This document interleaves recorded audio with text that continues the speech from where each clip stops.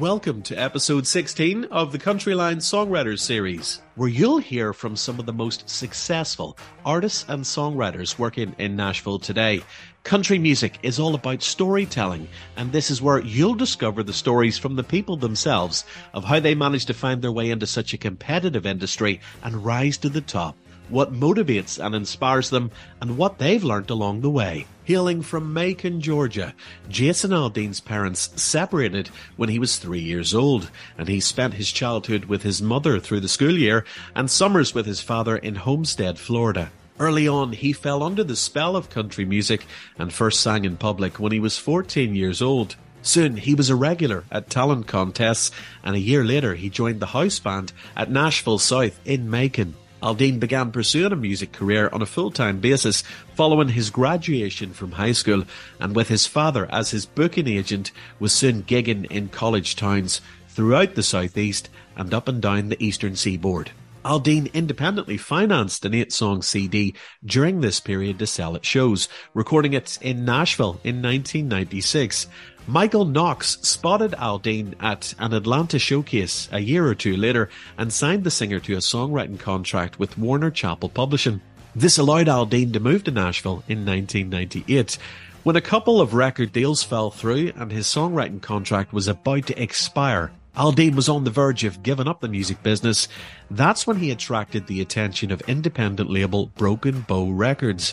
They released his debut album, simply called Jason Aldean, in 2005. Aldean returned to the studio in January of 2007 to work on his follow-up release, Relentless. The album featured the single Johnny Cash and hit stores in May of that year.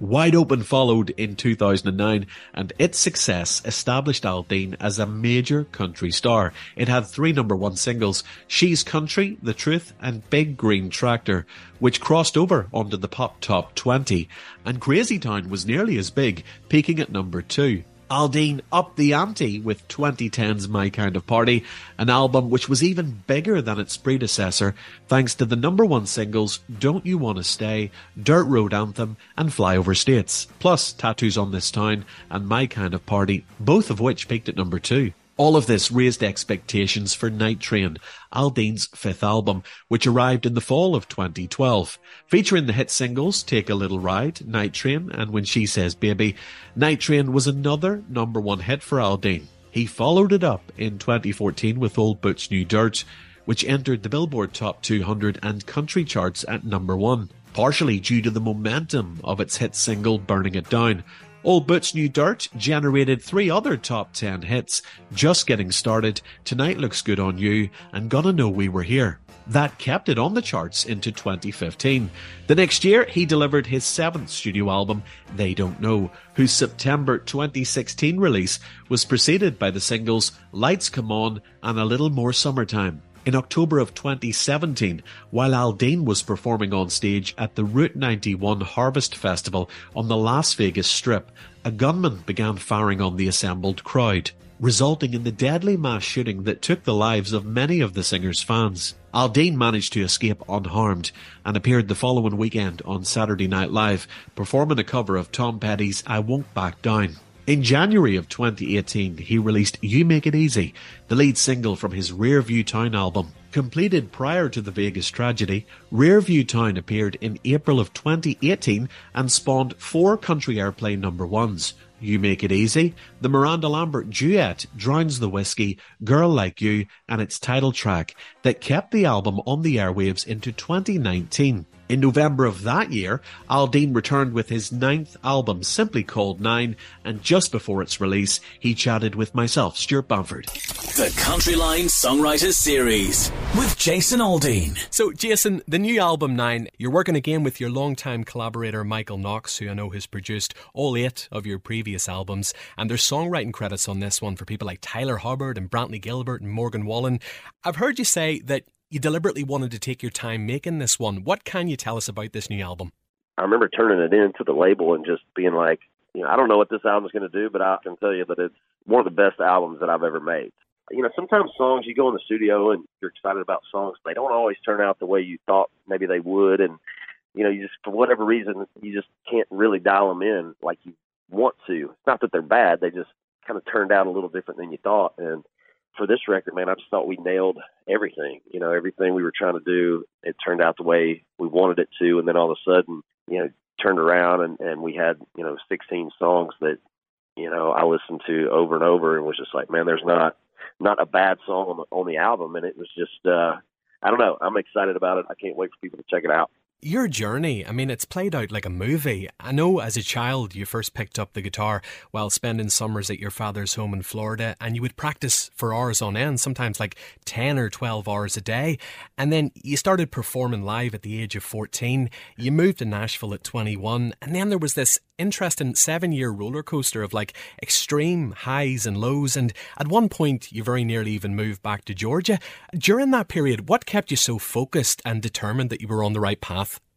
I had played clubs, I had my band down in Georgia. We were playing bars down there in Georgia and Florida, and we would go into a bar that had, 15 or 20 people in it, and we would go back and we would continue to play that place. And every time we would show up, there'd be a little bit more people. And then by the end of it, like right when I moved to Nashville, we're selling out every club we're playing. There's people, lined up around the building to get in. Like, we were building clubs like that down there. So I knew that what I was doing at the time was kind of striking a nerve with people. And I just felt like if I had a chance to do that on a major scale, that we could do the same thing.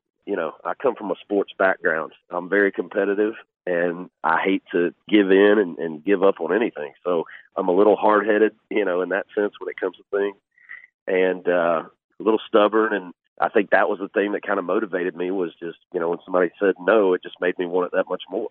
It's pretty gratifying now to walk out on stage and see 20, 30,000 people watching you when, every record company in town at one point had told you they didn't get what you did. It was never going to work. And now you walk out and you're like, yeah, take that, you know what I mean? And it's a good feeling. So I think that's it, man. Fans come to shows, they want to have a good time, and, it's our job to go out and grab them and just, entertain them.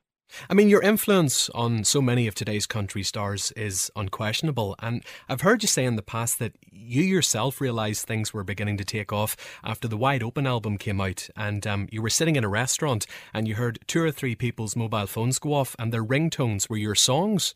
Yeah, that's kind of, back when ringtones were a huge thing. I remember sitting in a restaurant and, as people's phones were going off, I just remember thinking, man, this is wild. Like, we had success before and, things were going pretty well, but that Wide Open album was really the catalyst for everything. We had She's Country and then Big Green Tractor, and kind of all of a sudden, man, this rocket ship started to take off. And then the next album was the My Kind of Party album that had Dirt Road Anthem, and everything just exploded at that point. But those 2 albums back to back just were game changers.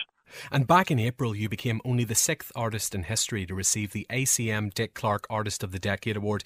To be presented with that by the previous recipient, one of your own all-time idols, George Strait, must have just been an absolute surreal moment. It was, man. It was one of the most special nights of my career. I was sitting in the audience 10 years ago when George Strait won that, and I just remember thinking, man, what a cool feeling it must be to not only feel like you kicked ass for a year, but for an entire decade. And little did I know 10 years later I would be next in line. And, like you said, George Strait is one of my biggest musical heroes. And so just a really special night for me and my family and just everybody who's kind of watched my career from the beginning. Can I just briefly ask you, Jason, because, 2 years on from the horrific Vegas massacre of the Route 91 Harvest Country Music Festival, your immediate strength at that time in returning to the stage so fast, that was felt all over the world. And your performance in particular of Tom Petty's I Won't Back Down on SNL, it was such a bold statement. I know you went to visit survivors in hospital, but the whole thing must have profoundly had a massive impact on your own outlook of life. When you go through something like that and you're ground zero for it, it shakes you down. You kind of had 2 options, man. You could just sort of crawl into a hole somewhere and not come out, or rally the troops and say, man, I feel like it's our place to go back and go visit the survivors and go. And Saturday Night Live called us a couple days later and wanted us to come in and, be a part of the show. And I had a couple stipulations. I just said, under these conditions, I want to say what I want to say, and I want to play the song that I want to play. If you guys allow us to do that, I'll come and do the show. And so they allowed us to do that. And, obviously I'd never dealt with anything like that. So you kind of just figure it out as you go along. And when you got a ton of people sitting there looking at you like, where do we go from here? Mm-hmm.